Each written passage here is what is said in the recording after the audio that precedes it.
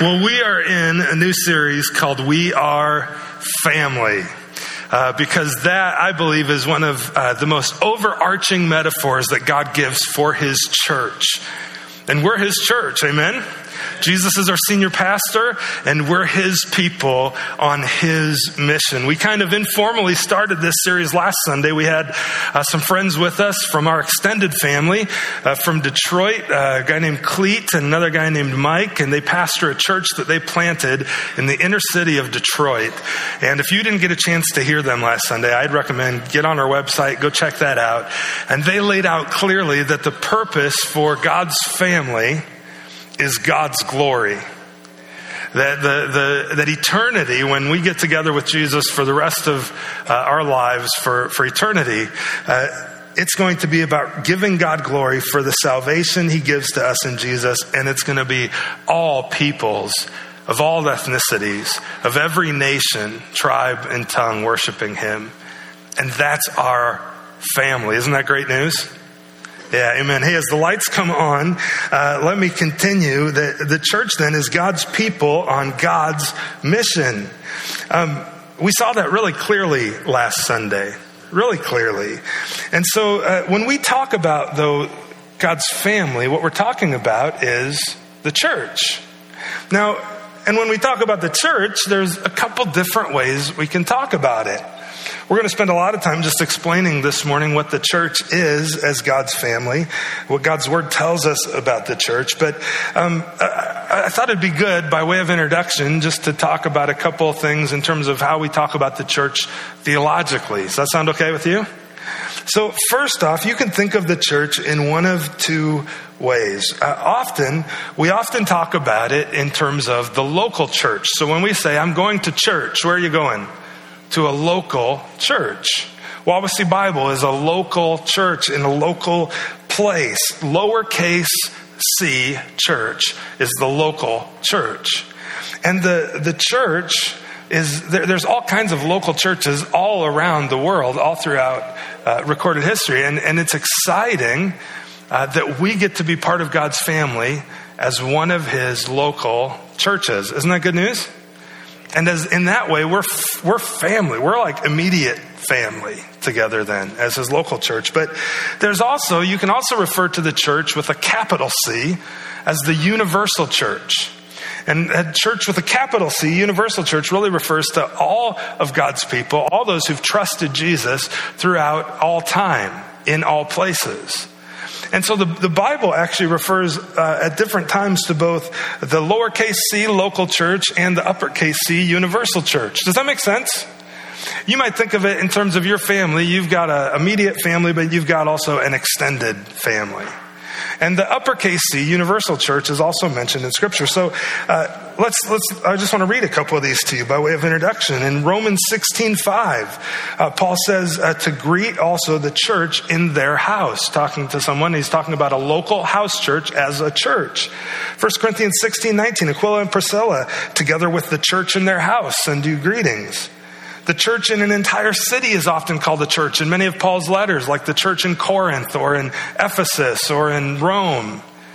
There's a local church. There's kind of a regional church, but also the church throughout the entire world, throughout all time, is referred to as the church in Scripture. You know, Paul says Christ loved the what? Church, capital C, and he gave himself up for her. He's talking about not just like one local church, like down the road in that one particular spot. He's talking about every church, his entire church. So the point is that when we talk about the church and talk about family, we're going to be kind of going back and forth between those two ideas. We're going to be kind of swimming in both pools, so to speak, in terms of our local church and also God's universal church and the church as a whole. And as we've said, we've seen that God's family, his church, is to be about glorifying God. And so we're going to talk about those things and how that plays out and how we glorify God as his church, as his family. Sound good? So with that introduction kind of out of the way, let me pray, and then we're going to talk about this together. Let me pray. Father, thank you for Jesus, and thank you, Jesus, for giving yourself for your church. which includes all of us who've trusted you. Lord, I pray over the next few weeks as we study these things and look at what your word says about us as a family and as your people, it would motivate us toward mission, towards glorifying you, towards loving others, toward being who you say we are. So, Holy Spirit, I pray you teach through me and even teach me this morning as we look through your word in various places today. And I also pray against the enemy. He hates your church, Jesus, because you've given your life for it. And he would confuse us. He would cause us to doubt. He would cause us to feel condemned. But in you, we're set free. In you, we're redeemed. In you, we're your family. And you love your family. So we pray all this then in Jesus' name. Amen. Well, we talked about the church in kind of two ways. Lowercase c, local church. Capital C, universal church. But there's also a lot of misunderstandings about the church, whether it's the local church or the universal church. So I think it's also appropriate for us to begin now with what the church is not. Because many people have misunderstandings of what the church is to be, who God's family is. So in no particular order, even though they're numbered, just for reference, in no particular order, here are some of the most common misunderstandings of what the church is. Number one, the church is not a building.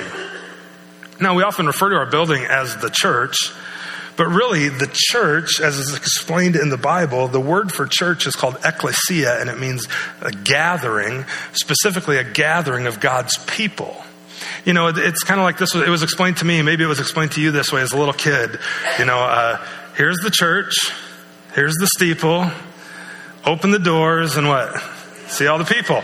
But it shouldn't have been like that. It should have been like, here's the building, here's the steeple, open the doors, and see the church. That's really what it ought to have been, because the church is God's people. It's his family. It's not a building. Now, God's given us a wonderful building, amen?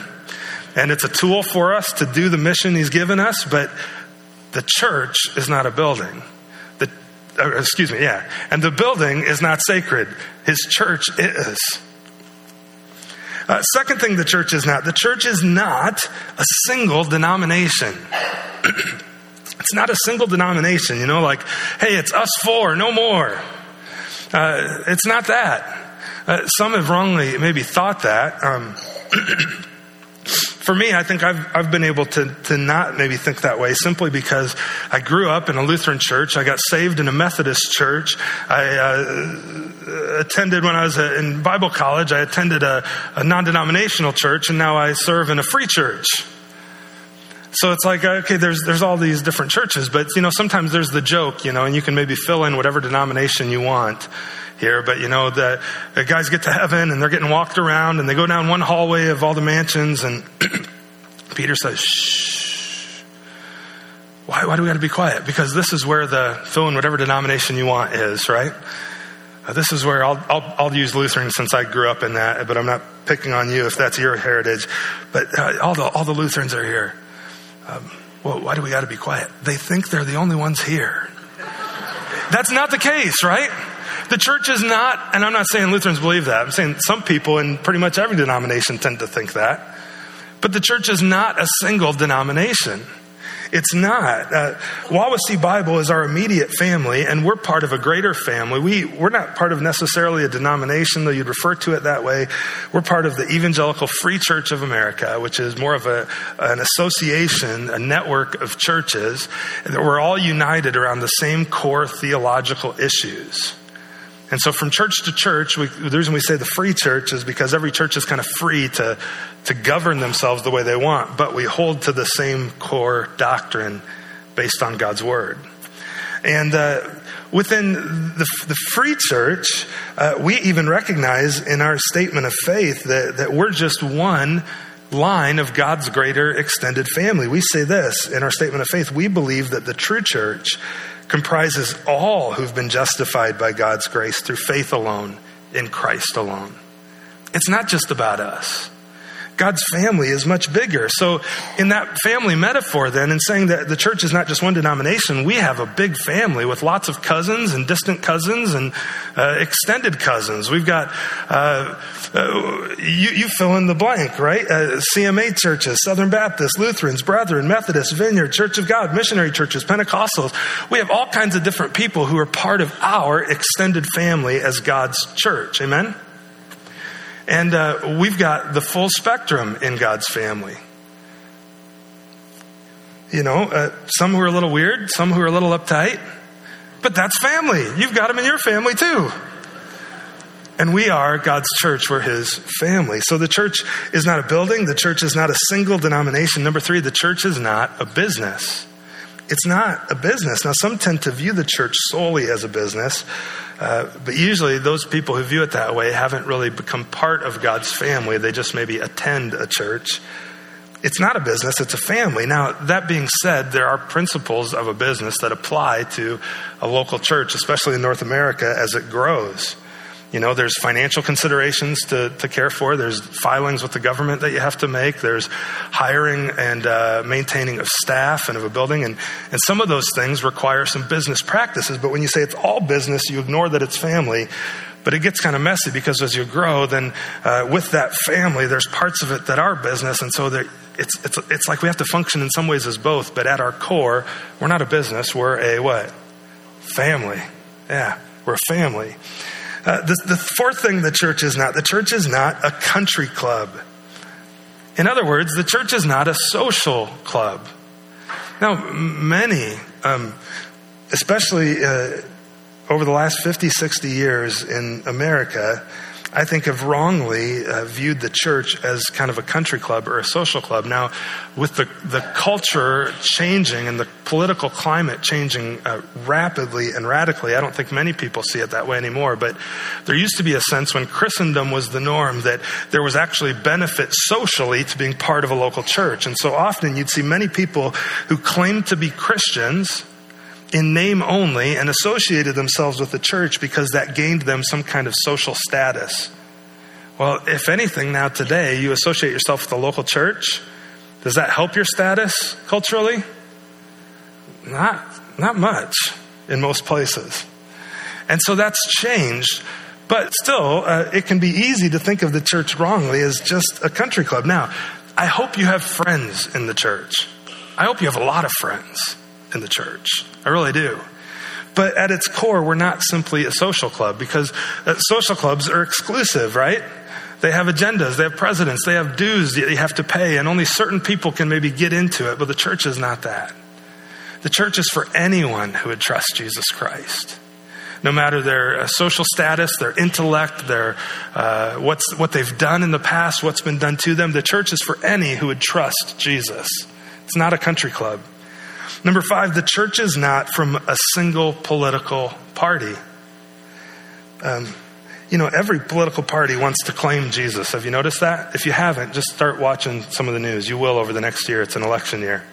And every political party will want to claim Jesus. But sadly, I don't know of any that really want to follow Jesus. Because don't associate the church with a political party. Now, we're in the world. We're to care about those things and to be involved in those things, but that's not the core of who we are. We're a family, not a political party. Amen? And so because of that, if you're new, you're going to find out you'll rarely, which read that as pretty much never, hear me ever talk about anything politically on this platform, because as a family, we've got people who view things differently, and that's okay. You probably have that in your family too, don't you? And that's okay. But you need to recognize that God's design is actually not for a democracy, but for a benevolent king. And one day Jesus is going to come back and there won't be an election because nobody would elect him. He's going to come back and he's just going to set up shop as king. That's a great spot for an amen. He's just going to set up his shop as king. Amen. And he's going to be a good king, a benevolent king, a perfect king. There'll be no need for democracy or checks and balances. Jesus will do it perfectly. So number 6, the church is not here to meet your needs. Now, let me clarify that a little bit. We're on Jesus' agenda, not our own, right? Now, are there needs that we want to meet in people's lives as a church? Absolutely we do. But when I say that statement really comes out as most people are kind of like my 3-year-old son, Charlie. They don't know how to distinguish between what their needs are and what their wants are. And so usually when people, you got to meet my needs. No, it's like, you want to meet my wants, what I want. We are here to meet spiritual needs, the greatest need of which, if you don't know him, is to trust Jesus Christ. But ultimately, the church is not here to meet needs. It's here to glorify Jesus and to love people and care for them and bring them closer to Jesus Christ. Right? We're sent to love is the way we say it. Now, that involves meeting different needs of people, but it's not the end game. See the difference? It's not just to meet their needs. And then finally, number 7, the church is not your ticket to heaven. It's not your ticket to heaven.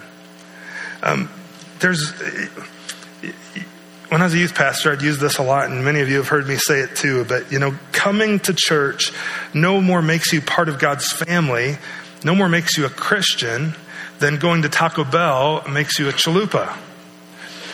You eat enough chalupas, you're going to look like a chalupa, maybe even smell like one. You'll get all the right language down, but you're not going to become one. Same thing, you can come to church for a long time and you can interact and still have friends and all that sort of stuff, but until you trust Jesus Christ, you're not really a Christian. And the church, attending church doesn't get you to heaven. Trusting Jesus Christ to forgive you of your sins, to take your place underneath God's wrath for sin, that's what makes you new and makes you part of his family. Amen? So we could say more. We could come up with even a longer list than those 7, but those are 7 big ones.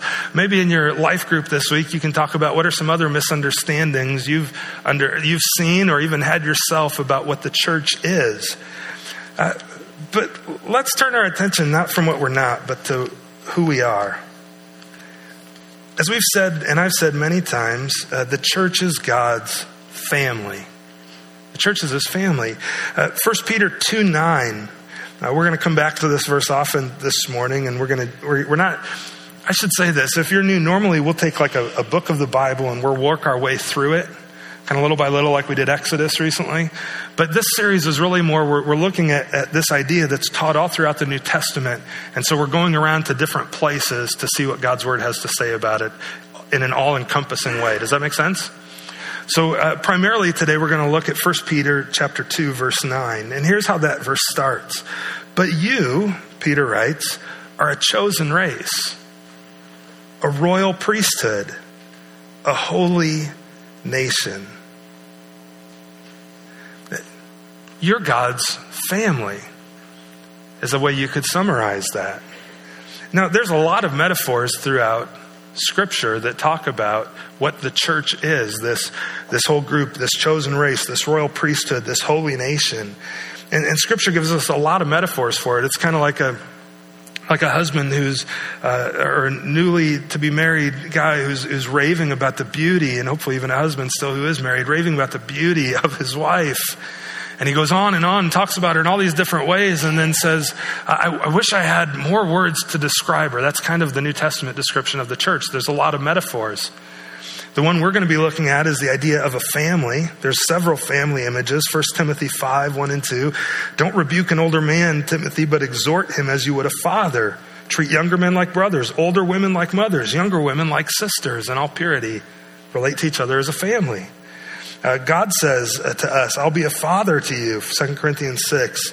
And you shall be my sons and daughters, says the Lord Almighty. That's 2 Corinthians 6:18. Jesus says we're brothers and sisters in his family. Somewhat different family metaphor is we're called the bride of Christ. The church is.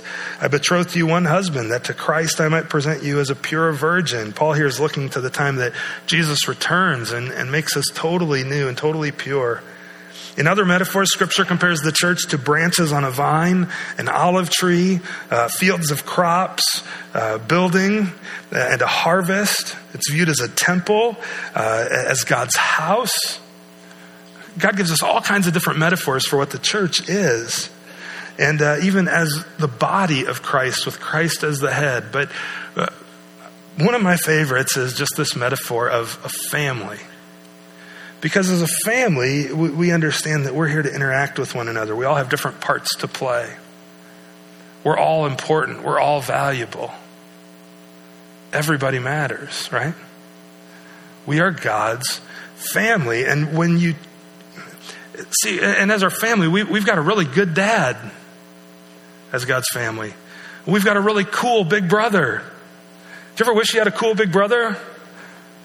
I'm the oldest, so I can say that without offending anybody in my family.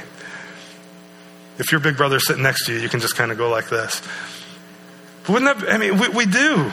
We're part of his family. And by the way, though, the way you become part of God's family is you get adopted in. You're adopted in to his family. You're chosen to be a part of his family. You're adopted. You're adopted as God's kids. See, Ephesians 1 says he predestined us for adoption to himself as sons through Jesus Christ, according to the purpose of his will. It was his choice to adopt us to be part of his family. Now, often we hear people talk about every person being called a child of God and part of God's family. Do you hear that ever in our culture? I hear that all the time. But here's the reality. The truth of the matter is, according to the Bible, not everyone is God's child. The people who are God's children are those who have been adopted into the family, who've trusted Jesus Christ. Now, that being said, everyone bears God's image. Everyone has inexpressible value and worth and dignity to God and before others, and are loved deeply by God. But the way you become a part of the family, the way you actually become his child, you move from being just a creation to his child, is you trust Jesus Christ and you're adopted in. And when you're adopted in, you're like fully part of the family, irrevocably part of the family. It's a great metaphor for what happens when we trust Jesus. So how does that happen? Well, I'm glad you asked.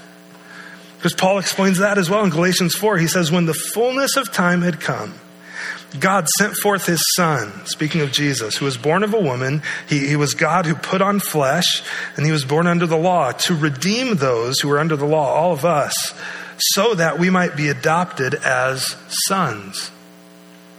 That we might be adopted with full rights. And because you are sons, God has sent the Spirit of his Son into our hearts, crying, Abba, Father. So you're no longer a slave, not just a creation, but a son. And if a son, then you're an heir through God. Ladies, when it says sons and it doesn't say daughters, that's not ignoring you. That's saying that, see, because in this day, women didn't have the same rights as men. Only the sons would receive an inheritance. So when Paul says we're all adopted as sons, we're all adopted with the same status and standing before God. Isn't that good news? Yeah, it's great news.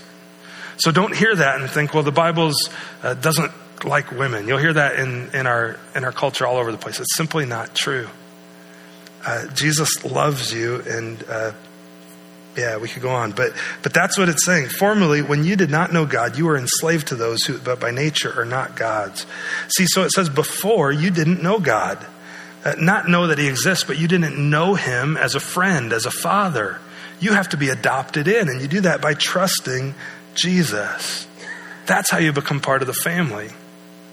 You become part of God's family only after you've been made new by Jesus. Peter said, repent, be baptized, every one of you, in the name of Jesus Christ for the forgiveness of your sins, and you will receive the gift of the Holy Spirit. And over and over, we see this idea of being brought into God's family. And it's all because of Jesus' work on the cross for you. See, the church then is to be centered on the gospel. Do you know what the gospel is? Gospel just means good news. You want to hear what that good news is? Let's start with the bad news, because the good news is only good if you understand the bad news. The bad news is we're all messed up royally. We're all sinful. I mean, think of it. Even the best person you know anywhere in your entire life throughout all time, the best person, imagine them for a second. You might say they're a really good person, but they're not what? Perfect. They're not perfect. They're not without sin. Even the best people aren't perfect. Yet what God says in his word is that you're to be holy like I'm holy. You're to be perfect like I'm perfect. If you want to be around a perfect and holy and righteous God, you have to be holy yourself. Well, that's really bad news because we've all messed up. Not just in small ways, but big ways. And so because of our sin, Paul tells us in Romans, because of your sin, all have sinned and fallen short of God's glory. So we deserve God's wrath. And the wages then of sin, what we've earned is death. And not just physical death, but eternal death under God's wrath for our sin. Now that might sound harsh, right? Might sound kind of mean. Actually, me telling you that is something that you need to know, and it's a good thing to know. I'm telling you because I love you, because there's good news to go with that horrible reality. Do you want to know what it is? This is the gospel. The gospel is, the good news is that while you were still a sinner, while you were still royally jacked up, that includes all of us, including the guy on the stage, Romans 5:8 says that Christ died for sinners. Now Jesus, let's rewind. Jesus comes, he's God, he puts on flesh, he lives a perfect life, never sins, so he never earns what? Death. He never earns death like we have. Yet what does he do? He dies on the cross in our place. He's a perfect sacrifice for us. And in being that sacrifice and taking our place, as we sang right away this morning, that God put his wrath on his son. He became, the Bible uses this big word that we really never use anywhere else, called propitiation, which means that he took God's wrath on the cross. I think of it as propitiation. He took the punch of God's wrath on the cross for you and for me and for anyone who would trust him. And for some, Paul says this seems like foolishness because Jesus says that if you would simply come to me and believe in me, you will be saved. Paul reiterates it. He says, if you believe in your heart, confess with your mouth that Jesus is Lord, that God raised him from the dead, you will be saved. Well, saved from what? Saved from God's wrath. Saved from his wrath. But not only saved from his wrath, saved to something, which we're going to talk about in a moment. That's the gospel. That's the good news. And as God's family, we only become part of his family when we trust Jesus in that way.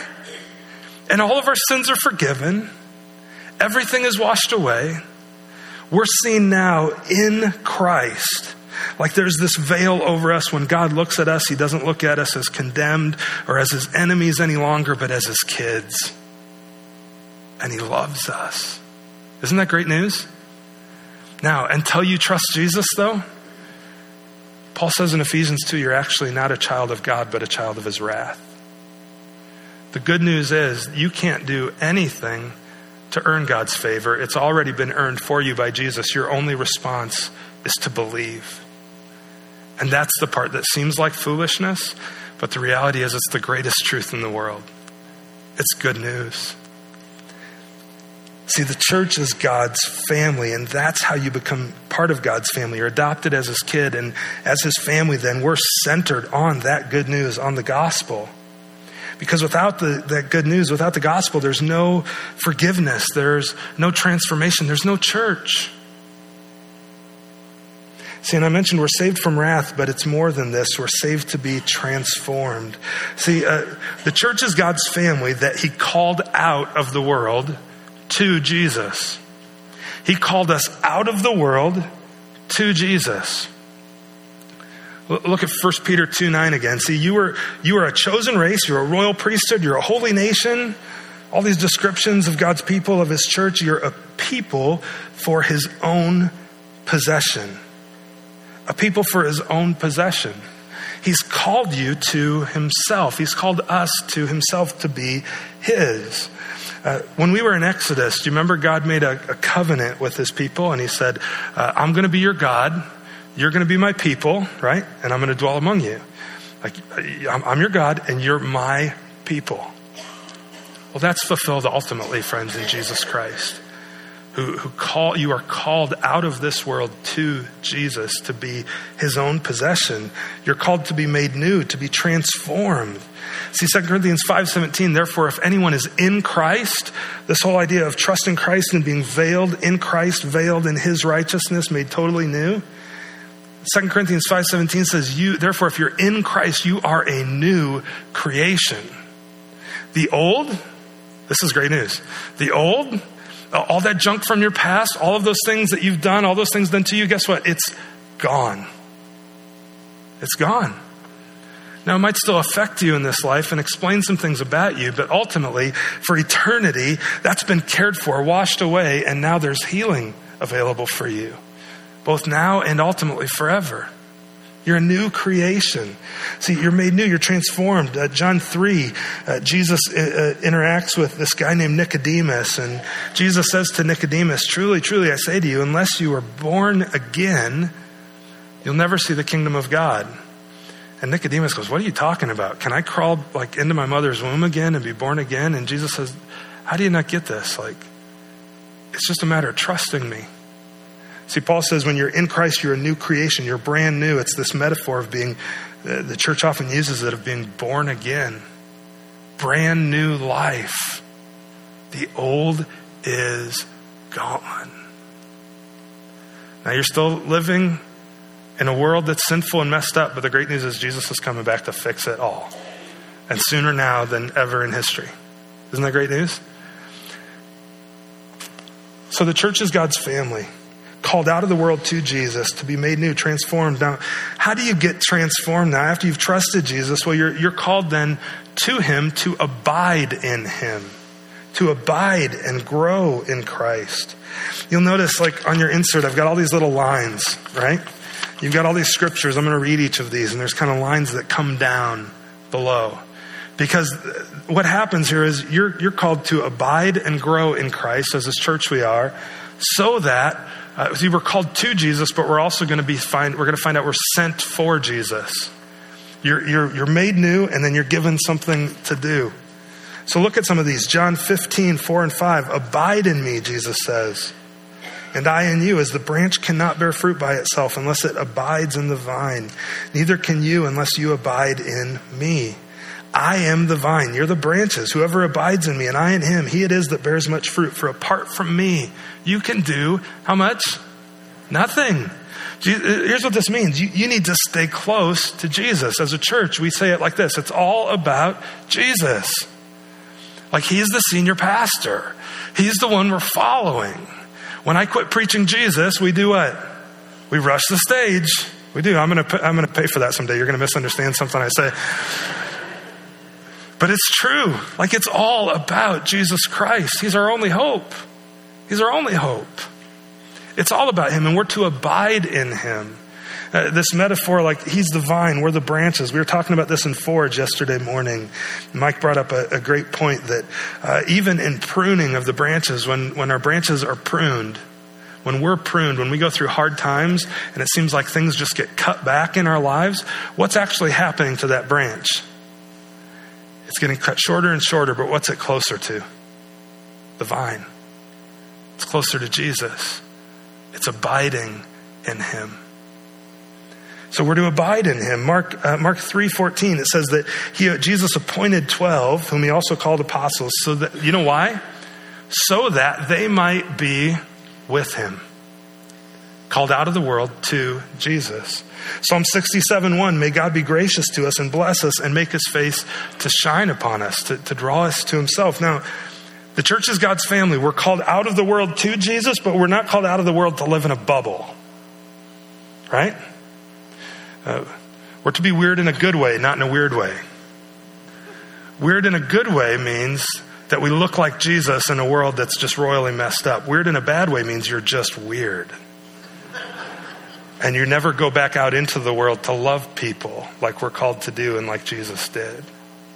See, because while we're called out of the world to Jesus, he turns right around and sends us into the world for Jesus. As God's family, we're called out of the world to him and sent back into the world for him. On mission for him. Now, look at the other verses. We're to abide and grow in Christ, to go for Christ. John 15:16, he continues this metaphor of abiding in him. He says, you didn't choose me, I chose you, I appointed you so that you should go and bear fruit. So that you should go. Mark 3:14, we said he appointed the 12 that they might be with him. But I didn't finish the sentence. That they might be with Jesus and that he might send them out to preach. See, Jesus appointed the apostles to be with him and to send them. Psalm 67:1. Why should God bless us when he calls us to him? So that his way might be known on the earth. We're sent for him. We say it like this. We are sent. Sent. By who? By Jesus. Like who? Like Jesus. Out into the world to love the world. We're sent to love people. You know what that means? That means even people that aren't like us. Even people that you don't like, you're called to love.